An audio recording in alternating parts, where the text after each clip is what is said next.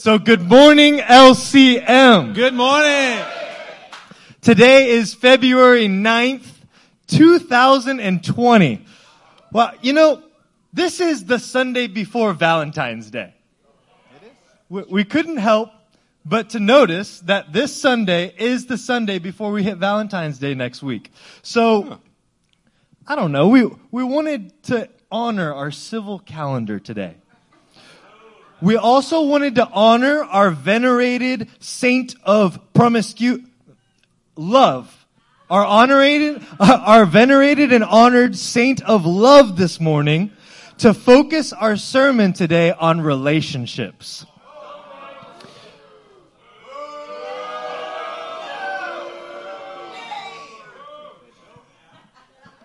Okay. I apologize now. I repent. I'm turning the other way. I'm teshuvahing from that. Yeah, you're right. That's not right. That's not what we're going to do this morning. Amen. We are not going to bow to a secular civil calendar this morning. Amen. We are not going to bow to a secular theme or a secular principle of pandering to the people. No, that's not what we're going to do this morning. Amen. I'll tell you what we are going to do. Today, the three men on this stage have a message that has come from our own personal studies in the Word this week. And what we have for you, we know that it's from the heavens. Church, today we got a message. We got a message that began by, as we studied, it pierced our own hearts. It began to move us to tears as we put it together, hearing from the heavens of what he was saying to us and what he's going to say to you. Y'all want the title of today's message? The title of today's message is Path of Victory. The Path of Victory. Let's begin to put this in right context. 2 weeks ago, we stood up as a church and we confessed. We dragged our sinful nature into the light in front of everyone. But we didn't stop there. That confession led us to circumcision, separating ourselves from our fleshly nature. That led us to conquering so that we could gain a crown. This morning, we're going to put all these pieces together because where we are headed is down the path of victory. Y'all ready to walk down this path with us? Amen. Let's begin in Psalm 77 and verse 19.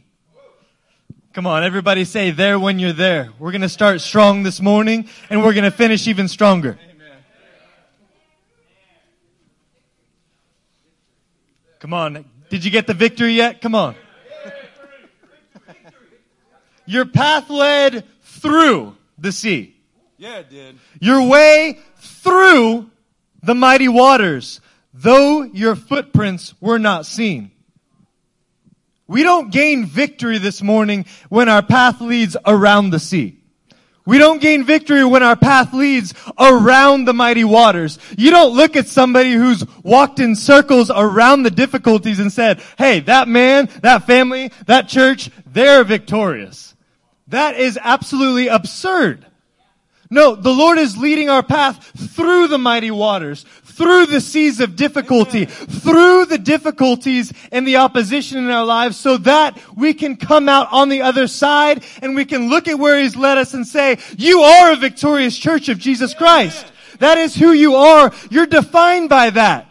And at the same time, it's not actually our feet there. You see, the pathway is there, but something special is happening. The Lord is empowering us to go through that pathway, through the hardships, and our footprints aren't seen, but we are traveling that path. We can't do this by ourselves. You're hearing the prophecies, you're hearing the tenor of worship today. We can't do it by ourselves. We need the supernatural strength of our God to lead us through that path. Amen. Come on, let's all turn to Deuteronomy chapter 1. Deuteronomy 1, and we're going to start in verse 22. We're going to see some of these footprints that the Lord has that had gone before us to establish a path of victory that we just hadn't seen. Look in Deuteronomy chapter 1 and verse 22. Say victory when you're there. Victory. Then all of you came to me and said, this is Moses recounting the history of his people. Then all of you came to me and said, let us send some men ahead to spy out the land for us and bring back a report about the route that we are to take and the towns we will come to. Come on. See, we don't quite know what's going to be ahead of us. We know that the promised land is there. We are on the precipice. We're on the edge of something great. Why don't you send a few people ahead of us? Why don't you send somebody in to spy out, to scout out the land, just to kind of tell us what the road may be like before we get there? Look at verse 26 of the same passage. But you were unwilling to go. Can I tell you that just you think that you need to know every step before you start taking it? Can I tell you that that's not going to help you anyway? Wow. You have a pathway that's been laid out through the rivers, through the seas, through the mighty waters, and you can't see God's footprints, but He's already established this pathway of victory. You think you need to know every step before you start. Verse 26, but you were unwilling to go up. See, the problem is once you get there, you got to have faith to go anyway. If you see the next step, you're going to want to see one more. See, how you see it forward is you begin to take the step, and God will illuminate the next one because you're on a path of victory. You're unwilling to go up. You rebelled against the command of the Lord your God. You grumbled in your tents. Ooh. That doesn't sound very public, does it? That sounds like a little pillow talk between a husband and wife. That sounds like what a family says about another family. See, that they're grumbling inside of their own dwelling place. You grumbled inside the tent of your own heart, and you said, the Lord hates us. Wait. Wait. You're on the edge of the promised land. You're on the edge of God elevating you somewhere. You're on the edge of something fantastic that He has to keep prophesying to us about. And you're going, yep, I know why God brought us here. He hates us. This is not what we say out loud, is it? It's what we grumble in our own tents. So He brought us out of Egypt to deliver us into the hand of the Amorites to destroy us. I know why He's wanting to elevate, because He's wanting to point out all my faults and disqualify me. Where can we go? Our brothers have made us lose heart. Wow, how very magnanimous of you and mature of you. It's someone else's fault that you're feeling the way that you're feeling. If only the pastors would preach better. We're trying. If only our brothers would do this. No. Our brothers have made us lose heart. They say that the people are stronger and taller than we are. The cities are large with walls up to the sky. We even saw the giants there. Are you catching what we're laying down here? The first thing off this morning here? The idea that because the land that they're going to go into is better and bigger and more, and we're asking you, the Lord is telling us during prophecies this morning, you're thinking too big. Your vision is too small. You got to get up and go up. You got to understand that there are giants in the land, but that is a greater victory for the Lord to win through you. Come on, the task is gigantic. Easy for me to say, right? It's a giant task that we have before us. Yes. Is that right? Y'all, we're family. It is a giant task that's before you. It's a giant task to have a family banner and walk under it. It is a giant task to say, you have to go to 1,000 generations. Yeah. This is not just about you, but it starts with you. Man, do you see what the people's hearts are saying here? Because of the expansion, because of the growth, because of the prosperity that God is granting them and saying, come on, guys. Here's the land that you have always wanted. It is a promised land for you. They began to lose heart and grumble inside of themselves, saying, this is too big a task for us. Come on, let's see what the scripture continues to say. Pastor, we're so far beyond that this morning. We're so far beyond grumbling this morning. We're so far beyond that pillow talk with just between our wife and I, just between our family. We're so far past that this morning. We are replacing that grumbling with a willing spirit today.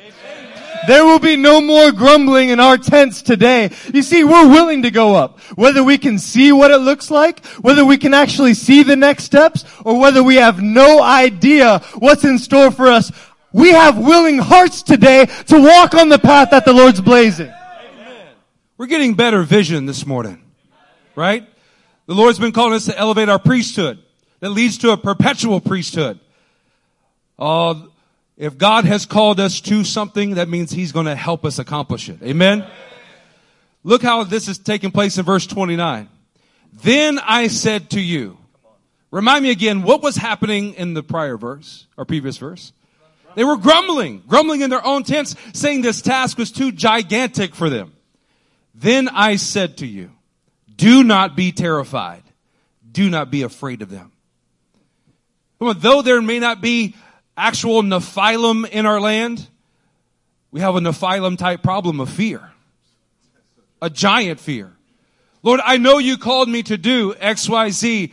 I've been trying, but I can't do it successfully in my own strength. I just don't know what the problem is. And that fear begins to speak to you, remove your confidence, remove your will to keep on trying. And all that has to happen is a correction of your vision. That vision that needs to be placed on the path of victory, the path of His victory, not just the path of yours. Look how this carries out in verse 30. The Lord, your God, who is going before you. Oh, thank you. Wait, hold on a minute.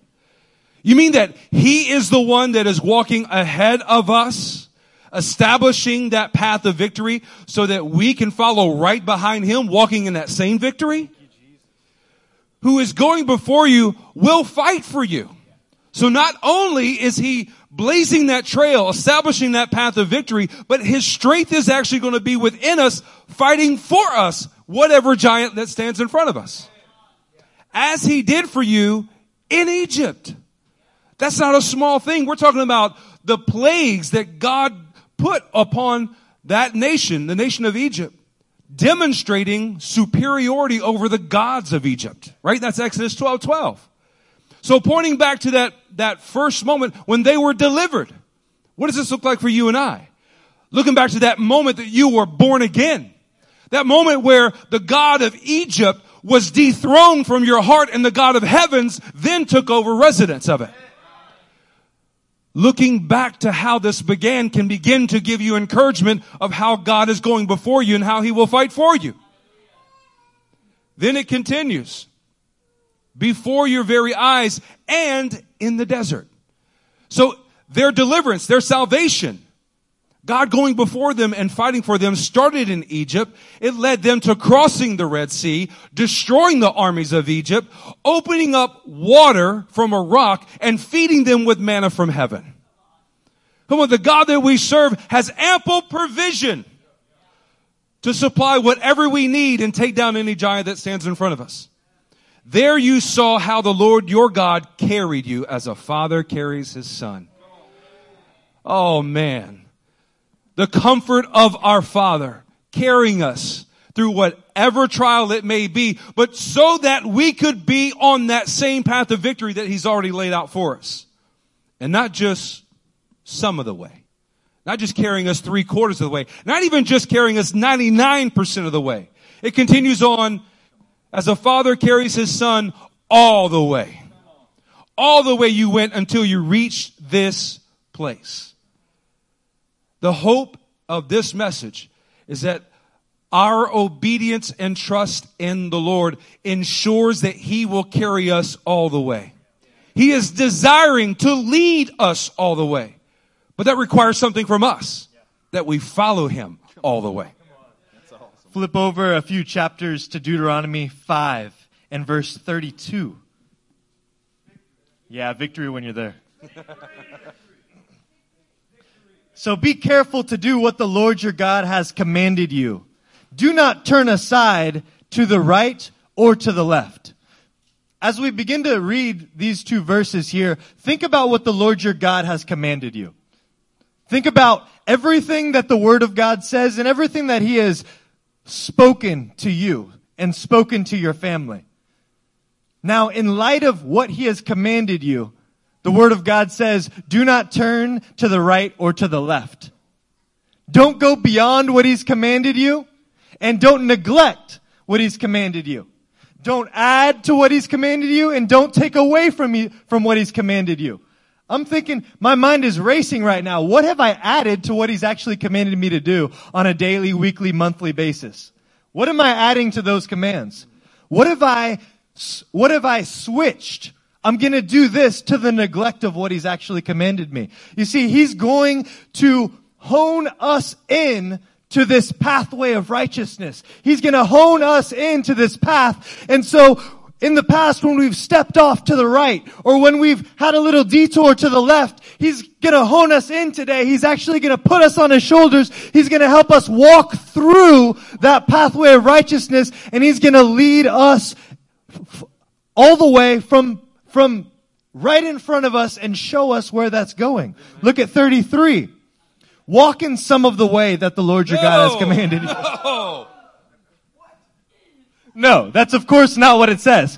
Walk in all the way that the Lord your God has commanded you, so that you may live.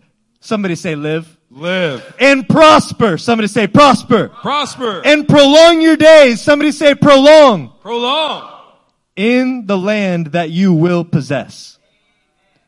The Lord is going to enable us to walk in all of the ways of His path, so that we can possess the land to 1,000 generations. Amen. Let's take a look at Deuteronomy chapter 8, verse 2. Deuteronomy 8:2. It says this, remember. Somebody say remember. Remember how the Lord your God led you all the way. Hey church, look up at me for a second. The Lord is leading you all the way. You think you got to where you are now because He didn't lead you to this point? Of course you're here. He is leading you all the way. If He's going to lead you to here, where else is He going to lead you? All the way till you fulfill it. You don't have to worry. You don't have to be afraid. God is going to lead you all the way where you need to go. It's our job to just follow all the way. Amen. Not turning to the right, not turning to the left, but actually just following the path that He's got for us. Remember how the Lord your God led you all the way in the desert. Oh man, through good times, through bad times, through struggles, through the things that are actually building in us. In the desert these 40 years to humble you. Yeah. Anybody felt humbled lately? Since we've been talking about elevating our priesthood. There. We've been talking about confessing and circumcising our hearts so we can get to conquering and the crown. He's humbled you and tested you in order to know what was in your heart. Who needs to know what's in your heart? He knows it.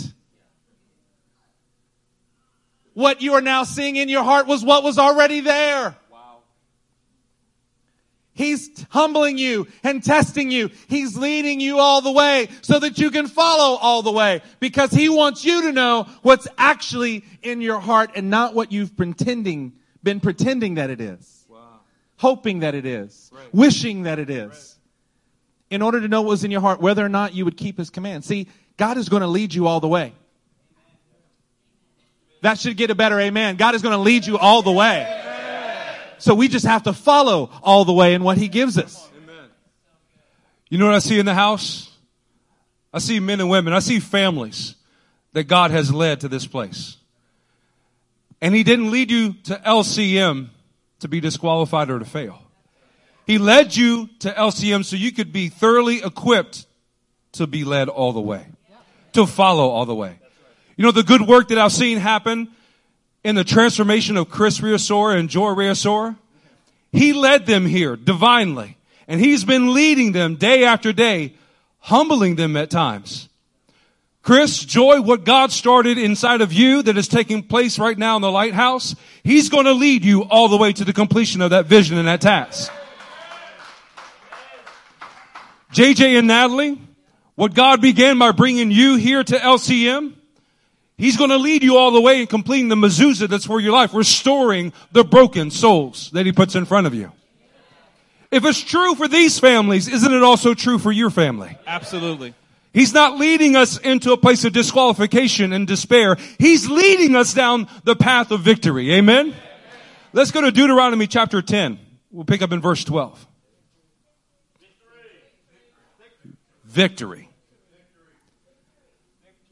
And now, O Israel, what does the Lord your God ask of you? Isn't it good sometimes when it's just very plain, very clear in the word?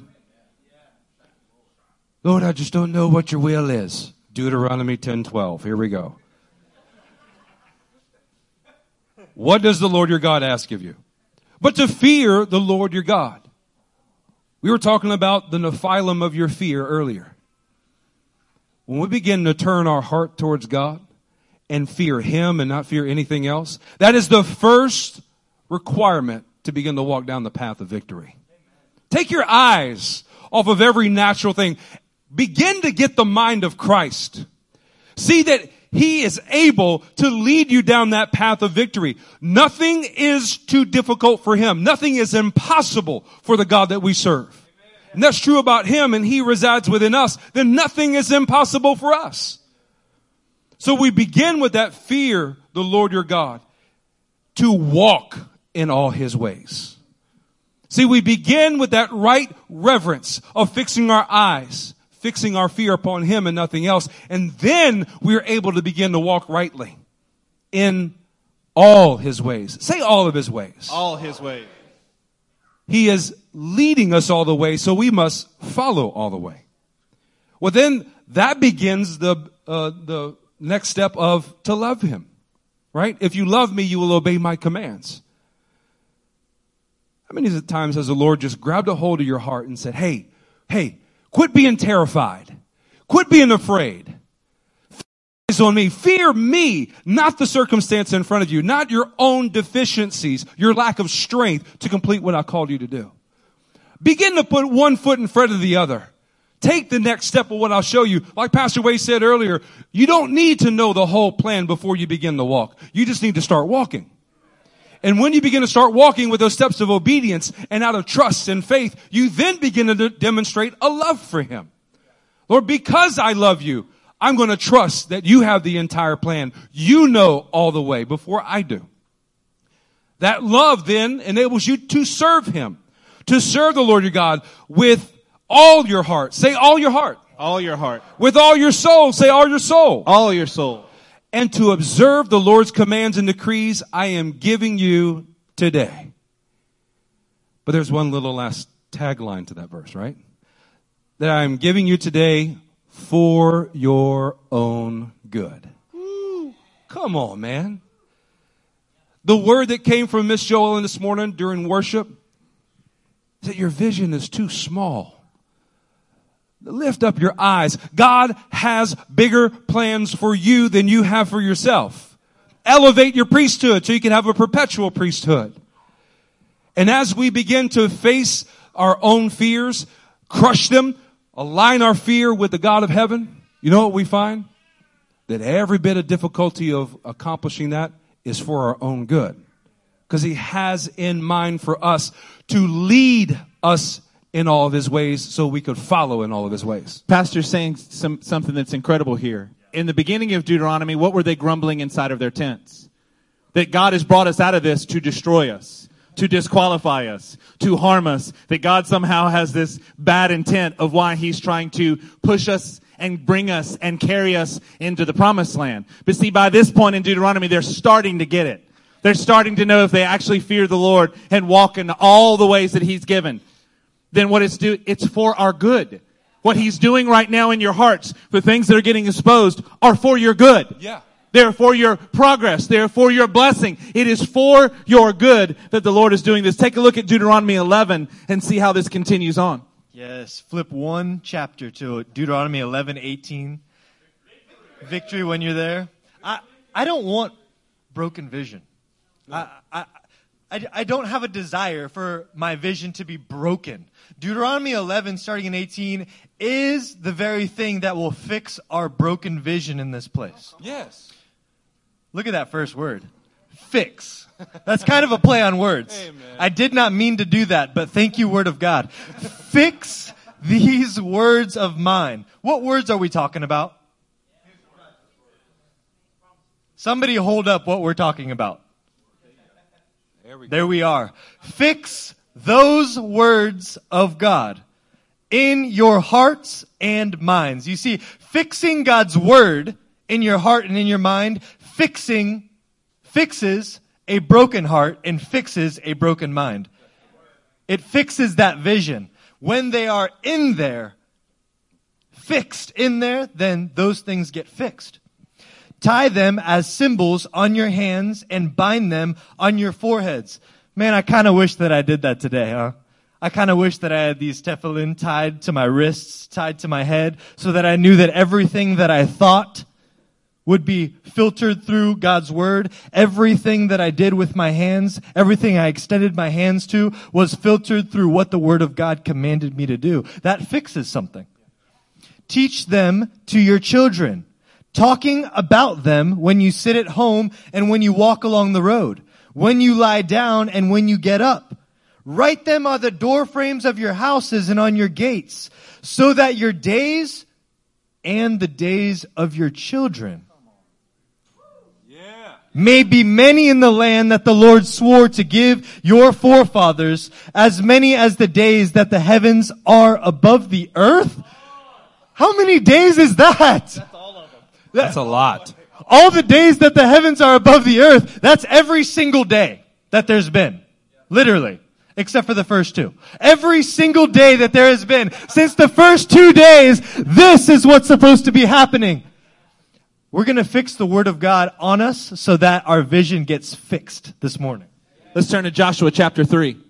Now that we've allowed the law to thoroughly begin to deal with our hearts today. To incline our hearts to understanding that if He's going to lead all the way, we have to follow all the way. When He leads all the way, we follow all the way. That's all we have to do. He's going to keep leading all the way. We're going to keep following all the way. Look at Joshua chapter 3 and verse 1. Say victory when you're there. Early in the morning, Joshua and all the Israelites set out from Shittim and went to Jordan, where they camped before crossing over. Glad they left that place. That's right. After 3 days, somebody say 3 days. 3 days. The officers went throughout the camp, giving orders to the people. These are not suggestions. These are orders. When you see the ark of the covenant of the Lord your God, when you have allowed the word of God to get in your mind and to fix your heart and to fix your mind and to fix your vision, when you see the presence of God and the priests who are Levites carrying it. See, we are moving from this is a group of priests. If you read this passage and you only make it about the men standing on a stage, you've missed the point. When you see the presence of God, the Ark of the Covenant of the Lord, and your fellow priests who are Levites carrying it, you are to move out from your positions. You are supposed to dislodge yourself from where you're sitting. You're supposed to get up from the way of thinking. You're supposed to change what you are doing on a daily basis. Come on. Victory. You are supposed to change your microphone if you have to. You are supposed to change anything that it takes. If you're going to allow something to distract you from what God's doing, so you got to get up and move out from that position. You can't keep going to something that doesn't work for you. See, the batteries are drained on that and you're still trying to hold on. Ain't nobody listening to you. Come on. Pastor Wade, a homiletic blade, man. Come on. You're supposed to move out from your positions and follow the presence of God. Follow, because He's leading all the way, so you got to follow it all the way. Then you will know which way to go. How many people sit with us, with the men on the stage, and be like, I'm not sure what to do? If you are walking in the way, you will know which way to go. Because His footprint's there, even though you couldn't see it to start with. He's laid out the path before you. He's got His presence going before you. He can help you since you've never been this way before. That's so true. You've never been this way before. See, I've had some victories in my life, Pastor. I mean, I've been in church before. But what God is calling us to as a church right now is something entirely different. It's something entirely better.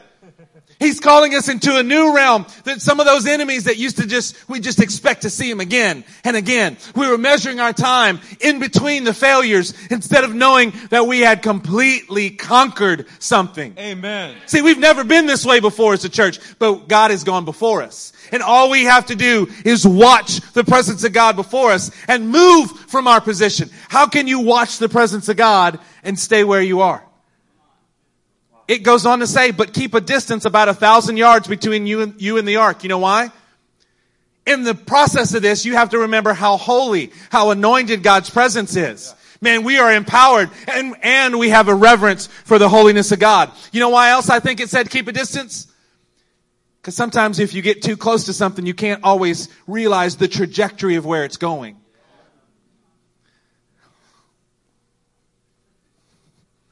Is that straight? I don't know if it's straight or not. Let me back up for a second and get a better perspective on how straight this is. Let me see where my trajectory is. Let me take a step back here. This is not us running away from God's presence. It's us watching it in such a way. It's a distance required for reverence for His presence. That we're not running all on it and getting in front of it going, yep, I'm following God. Where is it? I don't know. Maybe it got behind me. Maybe it stopped and I didn't notice it. Maybe He's saying that this is where the path veers and I want you to follow me. You have to have enough distance between you and the ark so that you can follow it, because you've never been this way before. Come on now. You've never been this way before, but it's all right because He already has the path laid out for you. Amen? Church, I see a connection between Joshua 3, the pastor just read, and Deuteronomy 11:18. When you begin to fix these words of mine in your hearts and minds, it fixes your eyes on His presence. It fixes your eyes on the Ark of the Covenant that's 1,000 yards in front of you.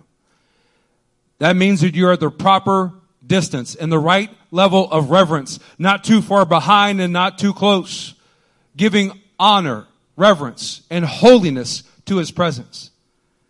You know what that looks like for us practically? That the more that I begin to put the Word of God inside the center of my being, the more sensitive I am to His presence.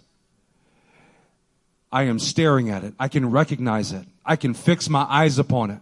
I can watch it conquer giant after giant in front of me. And I know that when I come to that giant, there's only one thing that's going to happen. Victory. Because I fixed His words in my heart, in my mind, my eyes are fixed on His ark of His presence. I know that victory is ensured. And that victory for you leads to a victory for your family that then leads to a victory for an entire nation. Exactly like this sign above us says. But let's turn to Isaiah 42. We'll read in verse 16. Pastor was talking about you have never been this way before.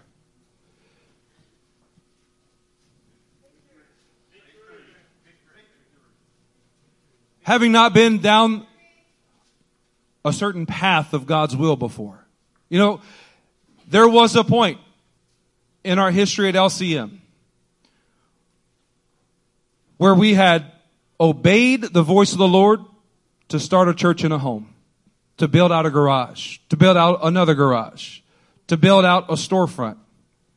But there came a certain point when our experience was maxed out. That we just hadn't been this way before. We hadn't seen someone establish a one association of churches. We hadn't seen someone successfully send out fivefold ministers and raise up pillars in the house of God. And when we began to do it, we did it with the utmost trust and faith that God has already been down this path before.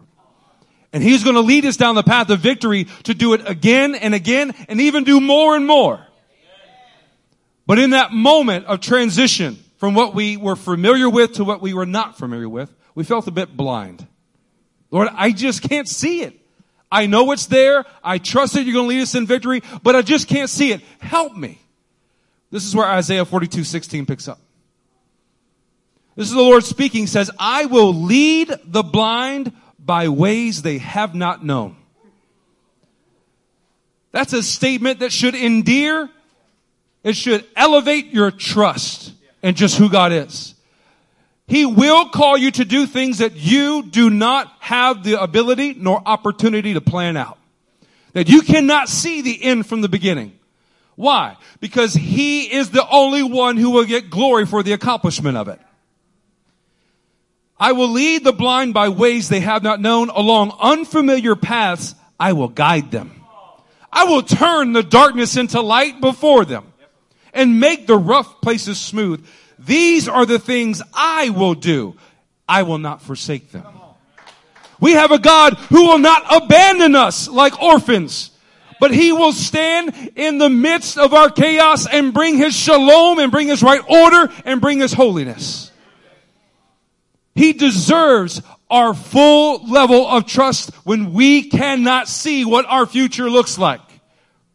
That's exactly what faith and trust is. But there's a particular word in Isaiah 42:16 that I want us to focus on. It is the word guide. Along unfamiliar paths, I will guide them. Let's pull up this slide. Strong's number 1869, Darak. Now, when I first read this verse, in the context, I will lead the blind, and along unfamiliar paths, I will guide them. I can't help it. I'm just thinking of a guy walking around with a blind guy walking around with a stick. You know, the white one with the red tip. Tap, tap, tap, tap, tap, tap, tap, tap. And so, in this manner, well, guide is kind of a gentle term. It's not fully descriptive of how exactly God is going to guide me when I can't see the future. This word, darak, Strong's number 1869, it means to tread. It means to bend. It refers to walking on, over, or along, or to pressing something under one's foot. Oh, wait a minute. Hold on. I think I'm getting this revelation. That means when I am standing in the place of obedience, being called to do something that I do not have the strength to do, and I cannot see the end from the beginning, that means that God in me is going to give me the strength and power to press every obstacle underneath my foot. That means he's going to give me the courage to confess. He's going to give me the constitution to circumcise. He's going to give me the power to conquer and gain a perpetual crown. He gives me the power to trample my sinful nature. He gives me the power to speak to demonic powers and rebuke them in the name of Jesus, and they have to flee because I'm a son of God filled with the power of God. It also means to defeat enemies by treading on them. Oh, this is so much better than just the word guide, right? I'm talking about not only just knocking down your enemies, but stomping and grinding them. And I'm talking about your sinful nature. Not just ignoring your sinful nature, not just pushing down your sinful nature, but curb stomping your sinful nature. Gaining, conquering, and victory over it every single time. Darak is such an amazing word because the first two definitions you can see, tread or bend. That's really interesting when you look at one of the last definitions there that says directing or bending a bow. It's almost like this verse deals with the internal things that we're struggling with that we need to stomp on, and also the external things that are still far off. And we bend that bow and we shoot our arrows and we're able to defeat the enemy that's still far off, that hasn't yet come to us. Yeah. You see, darak is a word that both deals with the internal struggles that we have with sin and also gives us vision to deal with the things that are coming along that path that will be a difficulty for us, but that we can deal with right now. Look, it enables us to have a spiritual walk in high places made possible by the Lord Himself. This is how we elevate our priesthood in this place today. We do it by daraking, by stepping on our own personal sin and having the vision to know where to shoot those arrows to defeat the enemy. Come on, let's turn to Deuteronomy 33:29 that you see right there in the middle of your screen. We're going to talk about defeating your enemies by treading on them. Deuteronomy 33:29. Say victory when you're there. Victory. Deuteronomy 33:29. Come on, let's get there. It says this, blessed are you, O Israel. Who is like you? You know what we immediately want to think of when we hear the phrase, who is like you? Who do you immediately think of? The Lord. Who is like you, Lord? A name like Micah that means who is like our God, right? Oh Lord, we think of, who is this talking to? It's talking to Israel. Blessed are you, O Israel. Who is like you? The people who are able to trample on their enemies. Who is like unto that? There's nobody that's supposed to be like a group of spirit-filled, word-centric people like LCM. Right. Who is like unto you? A people saved by the Lord. See, it's not talking about the Lord. It's talking about the people who have been saved by the Lord. He is your shield and your helper. Well, that sounds just like a promise to Abraham, doesn't it? Yeah, it does. He is your shield and your helper, and He is your glorious sword. Come on now, your enemies, they will cower before you. That's enough of us cowering to our enemies, both internal and external. The enemies are supposed to be cowering to us. The gates of hell can't prevail against us. This is us trampling down. Look at the next phrase. And you will trample down their high places. Those things that your enemy finds valuable. The things that your enemy runs to get strength. You're not even going to trample down your enemies who are cowering before you. You will trample down their entire system of existence. Who is like unto you, LCM? Who is like unto someone who has been saved by the Lord our God? This is what the word Dirak, by the way, it's where we get the word direct, your path. He's leading you down a pathway. He's leading you down a highway. He's leading you down a route. He's leading you somewhere. But what He's doing in leading you somewhere, He's going to lead all the way, but we got to follow all the way. And we follow all the way. That's us trampling our enemies at every turn. Let's turn to Zechariah chapter 9. We'll read verse 13. Say victory when you're there. They're getting to the victory, Pastor. They're on the path of victory. They're on the path of victory. Look at that. I will Dirak Judah as I Dirak my bow. Come on.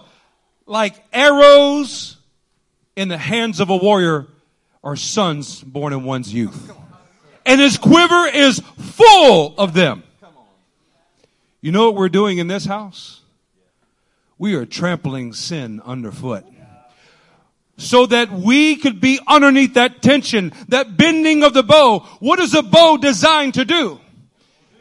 It is designed to propel arrows to hit the target. You know what we're doing? We're raising up Chris Hall as an arrow that is going to be propelled. He is going to trample underneath his foot. Not only his own sinful nature, but the family that he will have in the future. He'll trample their sinful nature. He will storm the gates of hell and establish the kingdom of God at his doorstep. That'll happen for Josiah. That'll happen for Ibrahim and Eve. That'll happen for the John Dane Clang.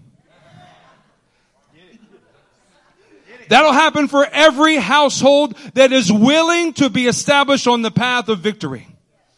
I will bend Judah as I bend my bow. I will fill it with Ephraim, with a double blessing. I will rouse your sons, O Zion, against your sons, O Greece, and make you like a warrior's sword.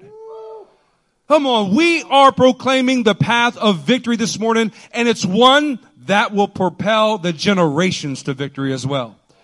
He's leading us all the way, and we must, wait, hold on. Not only we must follow Him all the way, we can follow Him all the way. We have to. We get to follow Him all the way, and we will follow Him all the way. Look at verse 14.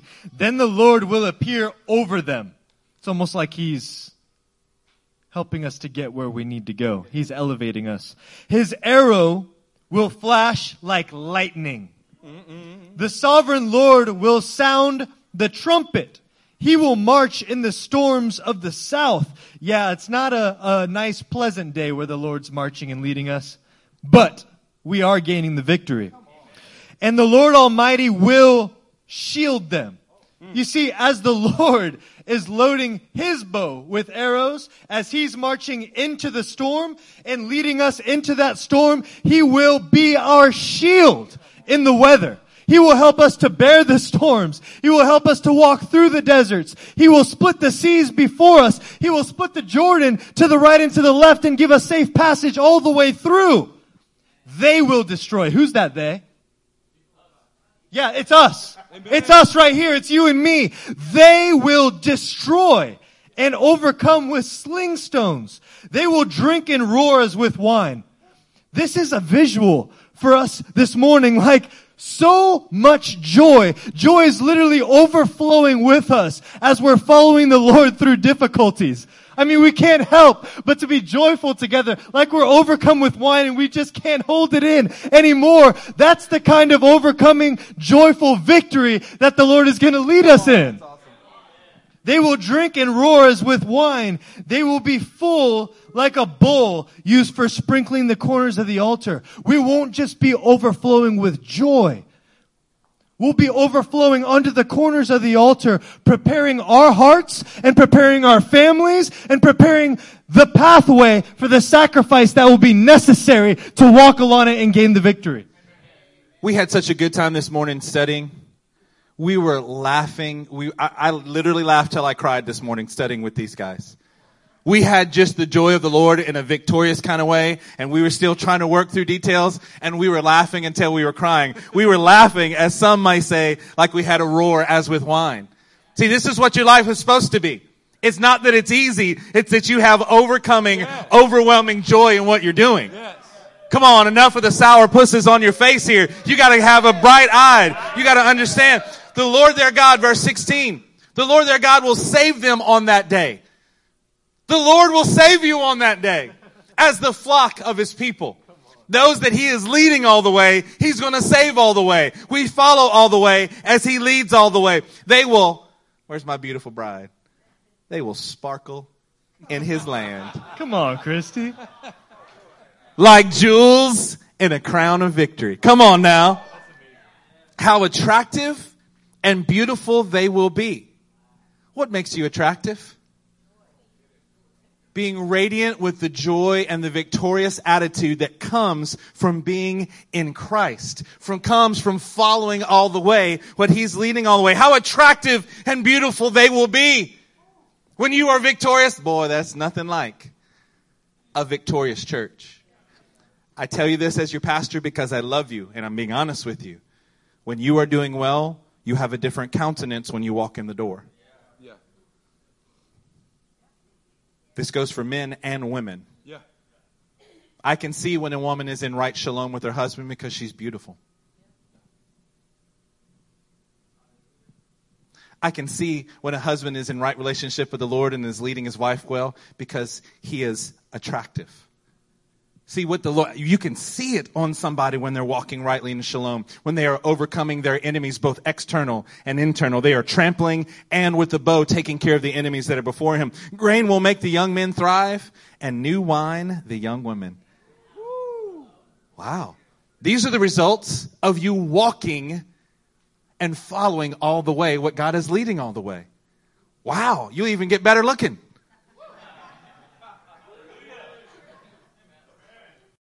The point is you've got so much joy going on that you become radiant in His presence. Amen.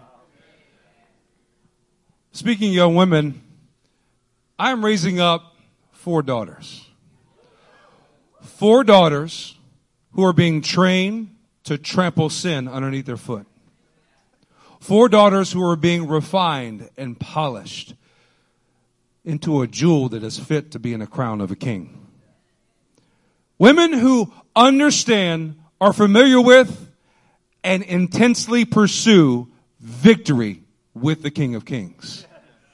That's the kind of women that we're raising up in this house. Women who are familiar with winning through the shalom and right order that God has given them. Bringing their husbands praise and glory at the city gates. Likewise, for us men, we have the ability to let our homes be a radiant and sparkle of God's glory. It is to our joy, it is to our glory as men to have families that rightly reflect the glory and presence of God. That's what we're after. Let's turn to Psalm 119. We'll start in verse 35.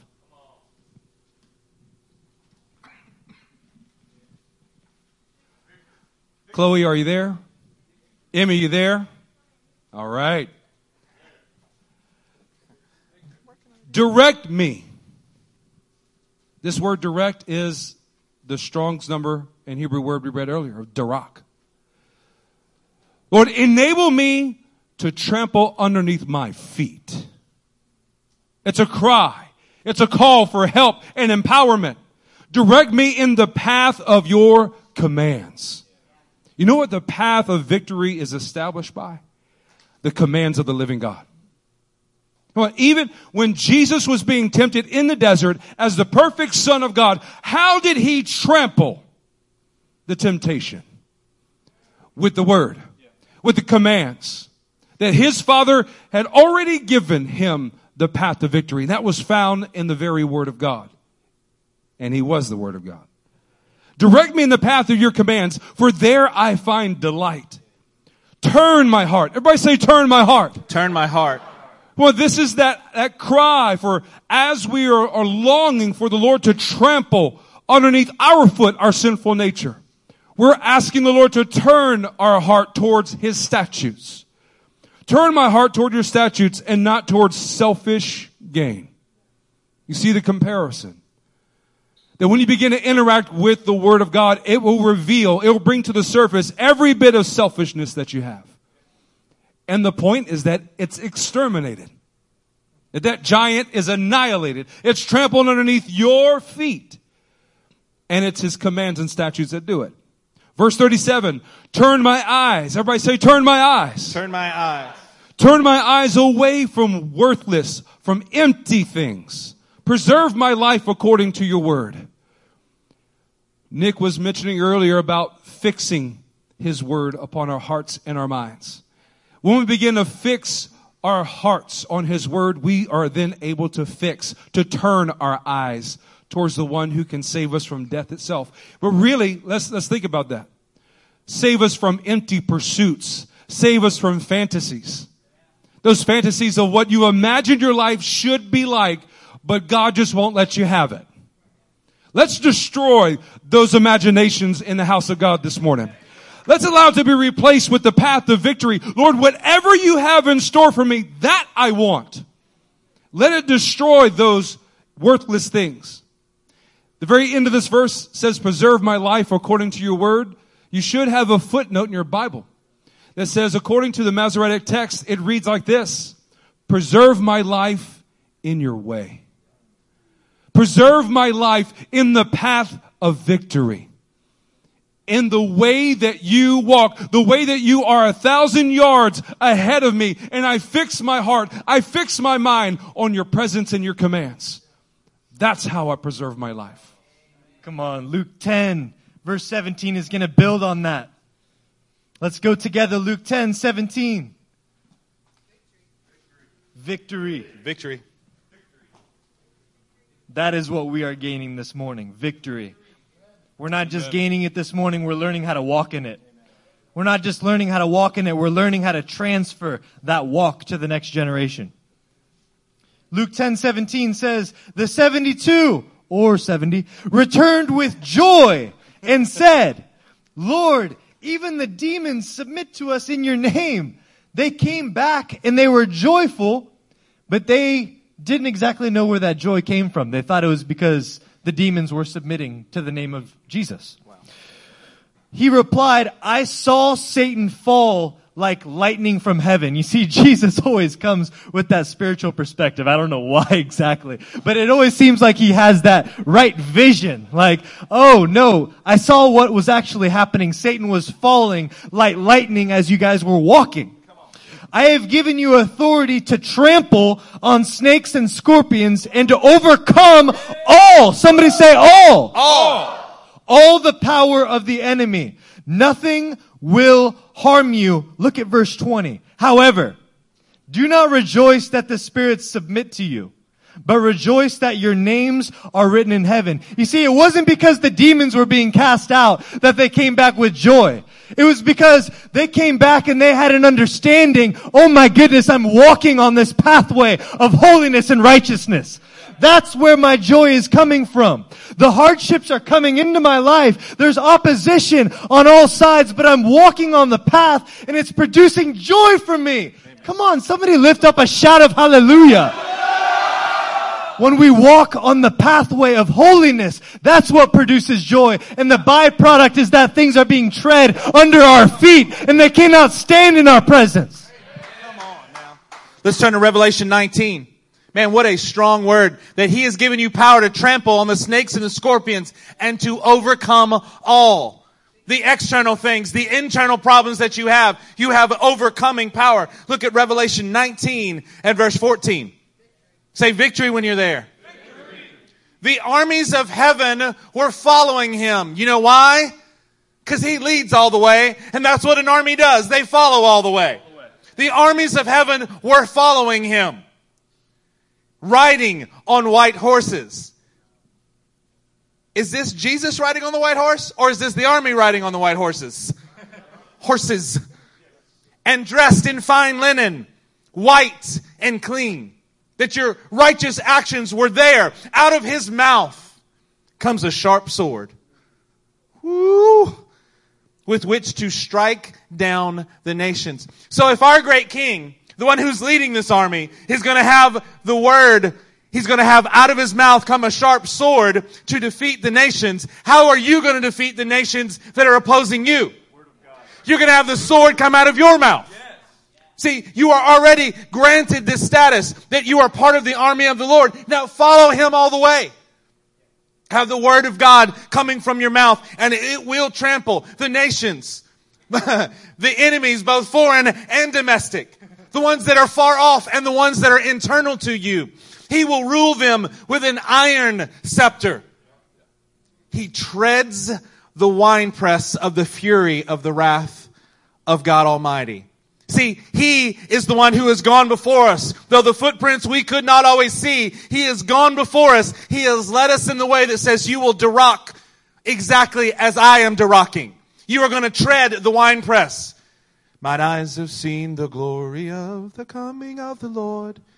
He is trampling out the vintage where the grapes of wrath are stored. He has loosed his faithful lightning and his terrible Swiss sword. His truth is marching on.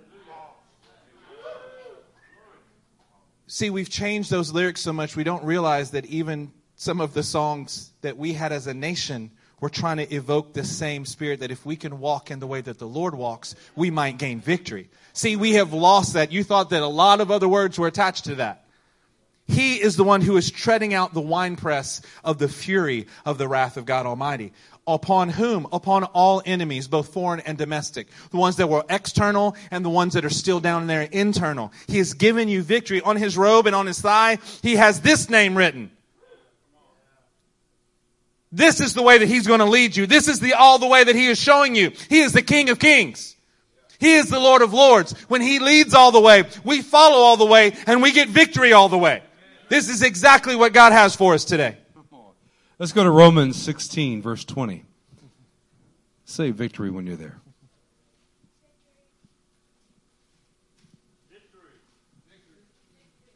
You get it, Annie. The God of peace will soon crush Satan under your feet. Under whose foot? Yours. See, we have an established path of victory. One has been demonstrated for us by the King of Kings and by the Lord of Lords. He has trampled death. See, nobody understands that without that resurrection power, there is no victory. If Christ had not raised from the dead, our faith is futile. But because he has risen from the dead, it means that even the power of death is overcome. Sin is overcome. We've quoted this verse so many times throughout the years. And the primary focus is that we'll soon crush Satan underneath our feet. We're to walk in that same path of victory that our King has. But there's a requirement, something that we saw this morning. This verse begins with the declaration, the God of peace, the God of shalom. The path of victory is established by the God of right order. That path of victory means getting your heart, getting your mind, your will, and emotions, even getting your physical body in order, in obedience and willingness with the King of Kings commands. That when we begin to walk in right order, we then are able to walk in the victory that will soon crush Satan underneath our own feet. Well, what is it like In those moments where there is chaos. There's chaos in your own heart. There's chaos in your mind. There's chaos in your home. And you begin to shake yourself and say, this is not victory. This is not what the blood of Jesus purchased for me. And you begin to stand up and walk in obedience and say, I'm going to take out my stones. I'm going to take out my Nabal and Abigail card. I'm going to put into practice what the pastors have given me. And it's going to be difficult. But as I do it, I begin to get my heart, my mind, my will and emotions in shalom. And what is it like when you begin to put that chaos underneath your foot? It is victory. It is victory for you, for your spouse, for your entire home. That in a matter of minutes, you can go from absolute chaos to absolute victory. Standing and with joy, willing to be holy. A joy in pursuit of holiness. That's what we're trying to cultivate. Is a hunger, a desire, and the joy of being holy as our God is holy. Because if He's leading us all the way, we can and we must follow Him all the way. He has victory in store for us, and that on a daily basis and an eternal basis. Look at the next line in Romans 16, verse 20. The grace of our Lord Jesus be with you. This is the beginning of walking on the path of victory. Is His grace powerfully working in us? Let's turn to Titus 2 in verse 11. And let's read this together. This pathway of victory can only be attained when we're walking in the power of the grace of God, working in us powerfully. Not just a little bit. Not just once every few days. No, God's grace working powerfully in us. Titus 2:11 says, for the grace of God that brings salvation has appeared to all men. Yes, it has appeared to you. It has appeared to me. It teaches us to say no to ungodliness and worldly passions and to live self-controlled, upright, and godly lives in this present age. This gives me such a desire when I read this verse. When I think about the way to walking on this powerful path of victory, it starts with a powerful act of grace in my own life. Walking on this path, it's guaranteed, but it also takes an act of God. It also takes His power working powerfully inside of me to conquer the sin, to literally put my head on the neck of that sin and say, no more. No more. You will not live in me any longer. I will tread on you. I will leave you behind. I'm going higher. I'm elevating my walk. I've got somewhere to go that the Lord's leading me, and you cannot come with me. See, we think about Romans 16 as being the God of peace will soon crush Satan under your feet. And we think about the grace of our Lord Jesus be with you as a secondary thought, as a pleasantry on the way out of the conversation. It's not. It's the key to being able to crush this enemy underneath your feet. You need the grace of God that teaches you to say no to those worldly passions. Look at verse 13. While we wait for the blessed hope. You know what you're doing while you're waiting for the blessed hope? You're crushing the enemy. You're trampling on them. You are derocking the enemy in each of these ways. While we wait for the blessed hope, the glorious appearing of our great Savior, Jesus Christ. Well, I wonder what that's like. Oh, wait a minute. We just read Revelation 19 and we know what it's like when He appears. He is trampling His enemies underfoot. And He's teaching us, because He's leading us all the way, how that we put the enemy underneath our feet. Church, you have to put the enemy underneath your feet. You have to crush the enemy. I think it's easy for the external enemies, truth be told. I think when someone is opposing you directly, I think you learn how to deal with that. And I think that's the easy version. I think the external enemies are the easy ones. Because the battle is public, the enemy is public, and whether you win or not is public, so you have to deal with it.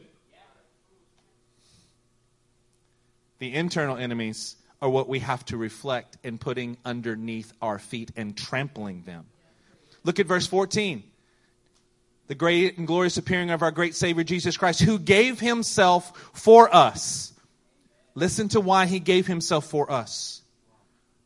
To redeem us from all wickedness, and to purify for himself an entire people that are his very own. Why did he come to save you? To redeem you, buy you back from your wickedness, and to purify you. To purify me. To defeat those internal enemies. Eager to do what is good. He's not trying to purify you. You shouldn't be grumbling inside of your tent like they did in Deuteronomy. Thinking that he's only done this to harm you, to hurt you, to despise you, to disqualify you. He's done this. A purification process in a continual fashion is so that you can have the good of being those that he calls his own. Come on now. This is a good word for us today. Let's turn to Ephesians chapter 4. As you're turning there, we have Titus 2:14 still on the screen. To purify for himself a people that are his very own. It's a joy to be purified. It's victory to be purified. And it ends with eager to think what is good, right? Nope. Eager to do what is good. What is good. When we begin to put action to our pursuit of holiness, we begin to see the fruit of that purification. That eagerness, that godly sorrow that produces in us the pursuit of the path of victory. In Ephesians 4:21, surely you heard of him and were taught in him, in accordance with the truth that is in Jesus. You were taught with regard to your former way of life, to put off. Everybody say put off. Put off. To put off your old self, which is being corrupted by its deceitful desires. Well, you know those moments when the Word and the Spirit were in agreement and they smacked you right in the forehead. They woke you up. They woke you up to what holiness actually was. And after that confrontation, there began to be a purification of your heart and your mind. As we make the effort to put off our old self and its deceitful desires, we then have the ability to do what verse 23 says. To be made new. Say made new. In the attitude of your minds. And to put on the new self created to be like God in true righteousness and holiness. Do you see what Paul's direction is leading to? The process of purification is so that you can stand before God in true righteousness and holiness. There is confidence when you can stand before God in true righteousness and holiness. There's confidence to know that He can hear what you're asking of Him. There's confidence for you to know that what He speaks to you, it is clearly from Him, and you can put your full level of trust and obedience to take the next step, no matter how treacherous it may seem. We are wanting to achieve this level of true righteousness and holiness, because it is the very means by which we are able to walk on that path of victory. 2 Corinthians chapter 7 and verse 1. It says it this way. Since we have these promises, dear friends. What promises are we talking about? Well, for us this morning, I can say with confidence, promises that the Lord will go before us on the path. Promises that the Lord will take us on this pathway of holiness. Promises that He will blaze the trail. Promises that it will be difficult and full of opposition, but that He will help us. Promise that if we are involved in all of the path. What's that phrase, Pastor Wade? When He leads all the way? Promises that He will lead us all the way, and promises that we will in turn follow Him all of the way. Amen. Those kind of promises. Dear friends, let us purify ourselves from everything that contaminates body and spirit. I'm not content with looking good on the outside of the cup. I'm not content with polishing the outside of my bowl, but inside having things that aren't matching up. I'm not content because I know that I'm not going to be standing before Abimbola during Judgment Day and saying, Abimbola, how did I do? Oh, well, Nick, I saw these things on the external and it looked pretty good. That's not what Judgment Day is going to look like. I'm not content with the outside of my bowl looking sparkly, but the inside not looking sparkly. I need the inside of myself to be squeaky clean. I don't want filthiness of my flesh to remain. In fact, I want to perfect holiness out of reverence for God. You see, when the Lord brings a word about fear to us this morning and encourages us out of it, part of that encouragement is, hey, stop having misplaced, misdirected fear in your life. Direct it towards me. Direct it toward that altar that's 1,000 yards ahead of you. Direct your vision towards me. Don't look to the left. Don't look to the right. Don't look at these things because it only produces misplaced fear in your life. Look at the ark of God. Revere the ark of God. Revere the pathway that He's leading ahead of you. And it will help us perfect that holiness inside and out. Amen. Don't you love the phrase perfecting holiness? Yes. That means you can both have holiness now and know that you need to work on holiness. That you can be walking in a pathway of holiness now, but know that you have not yet perfected it. So that's what we're doing today, is we're perfecting it. So as we get ready to start the closing here, I want everybody to sit up straight. I do not want you to miss what it takes to perfect the holiness in your life. If you are sleepy, tell yourself to wake up. This is not a time for us to move and go to the restroom. This is a time for us to actually realize that God is laying out a path before us and He's going to lead us all the way. And we're going to follow all the way to what He has, which I'm already telling you ahead of time before we get there, is to perfect your holiness. Are you guys with me? Let's turn to Hebrews chapter 12 and let's look at verse 10.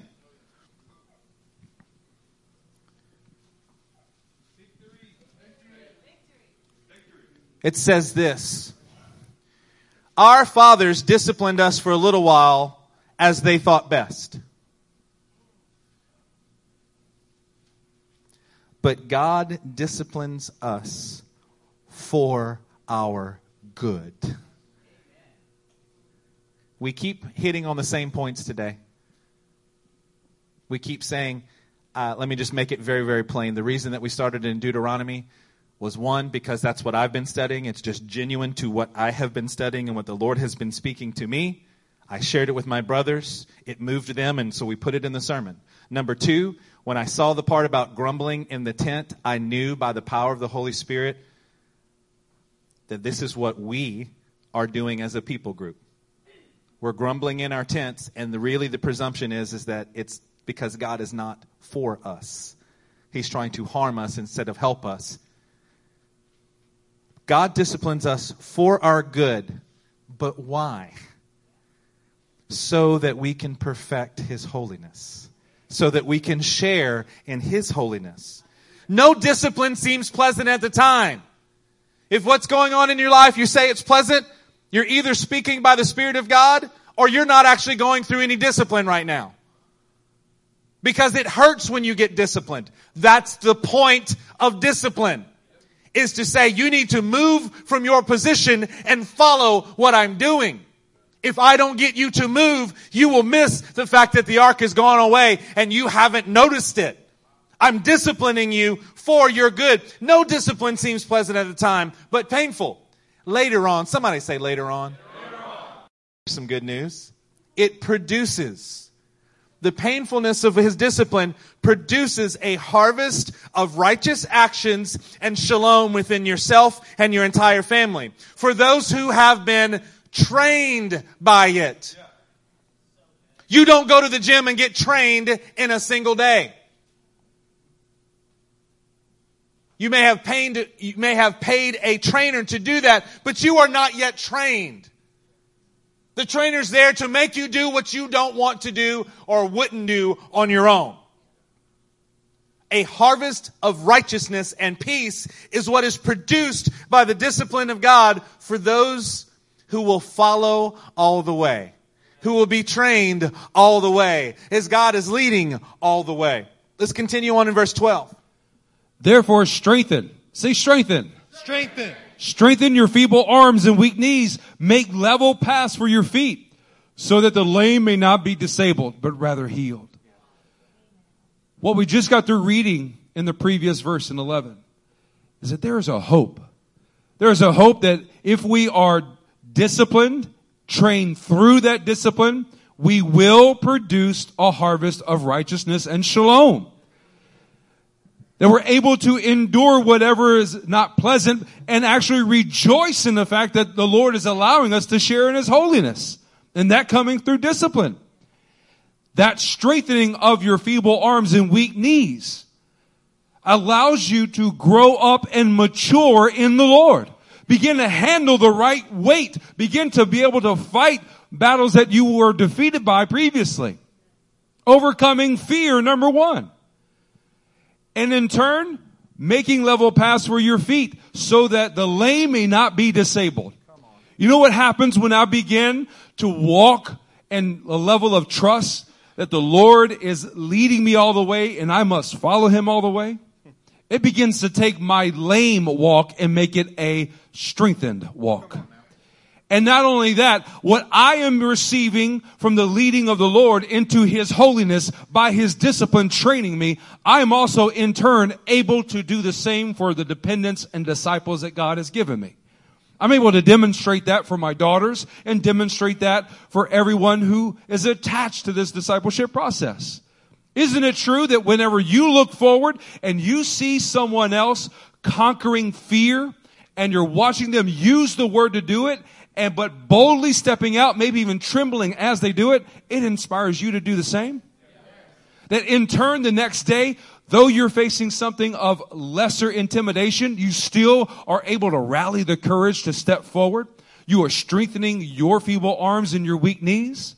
That's exactly what's happening in this church. That we are elevating our priesthood. We are strengthening our feeble arms and weak knees because what we desire is the healing and salvation for others who have a lame walk so that they can have a strengthened walk. Why do we get disciplined? Somebody look in verse 10. Why do we get disciplined?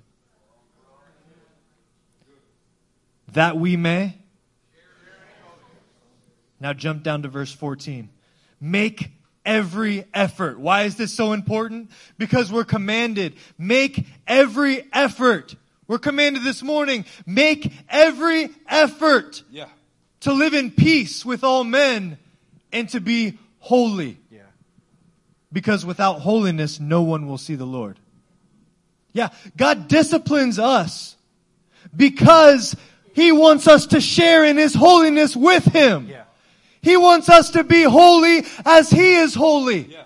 Why is holiness important? Because we can't see Him without it. That's right. We can't participate with Him without it.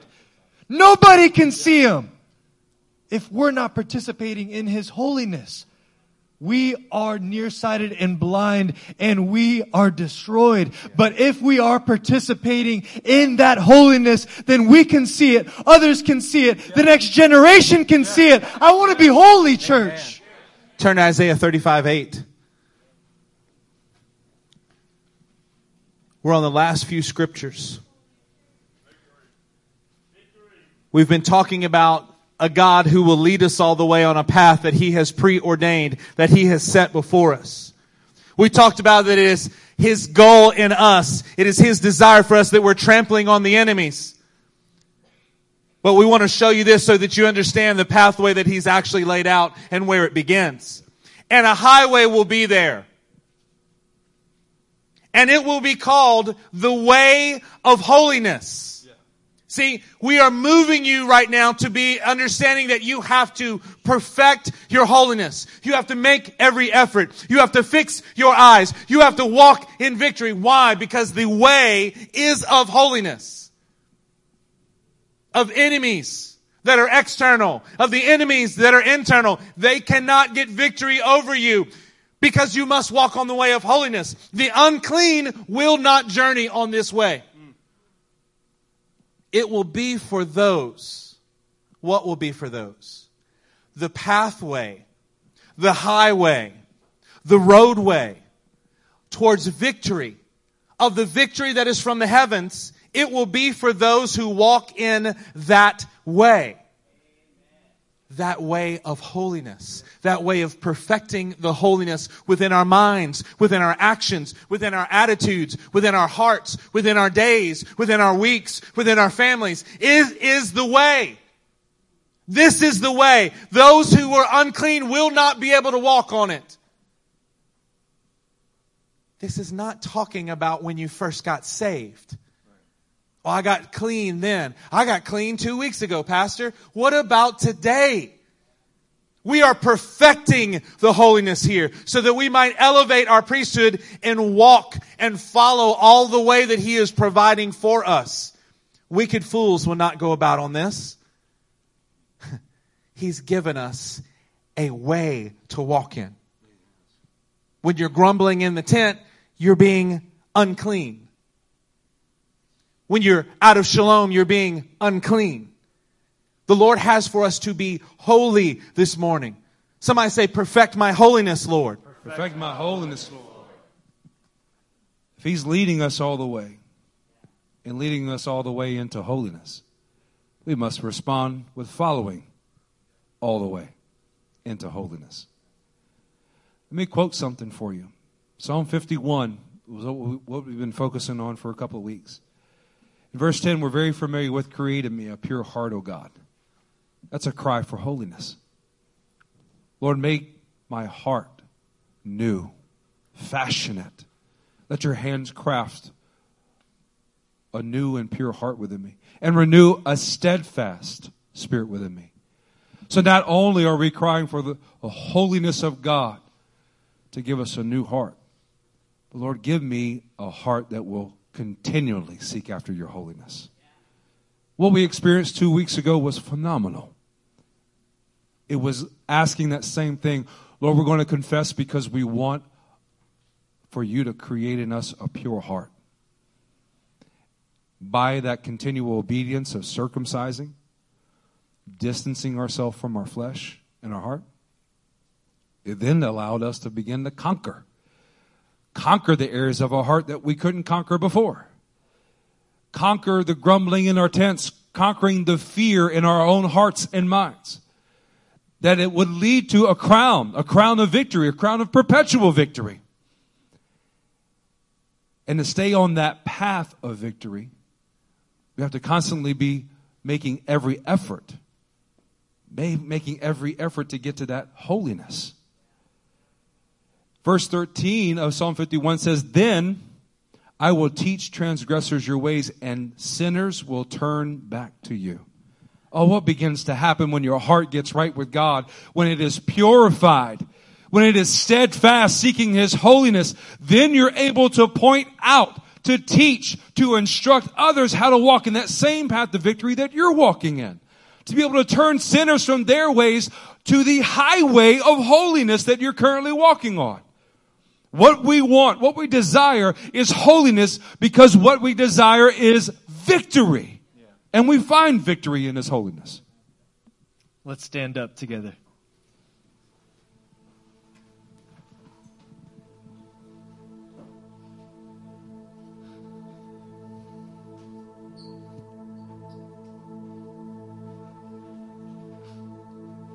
It's that moment that the Holy Spirit has been leading us to all morning. That moment is right now. Can we put Isaiah 29:22 on the screen, please?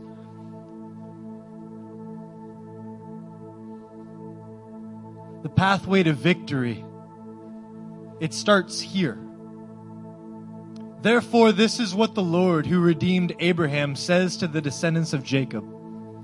No longer will Jacob be ashamed. No longer will their faces grow pale. When they see among them their children, the work of my hands, They will keep my name holy.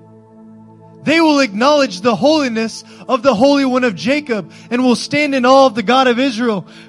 Can you picture for me? When you see your child, when you see someone you're responsible for, and you realize the weight is on your shoulders to live a life of holiness because their holiness depends on it. Can you picture that with us for a moment? When you see your children, when you see your next generation, the Word of God says you will keep His name holy. You will acknowledge the holiness of the Holy One of Jacob and will stand in awe of the God of Israel. Next verse, please. Those who are wayward in spirit will gain understanding. Those who complain will accept instruction.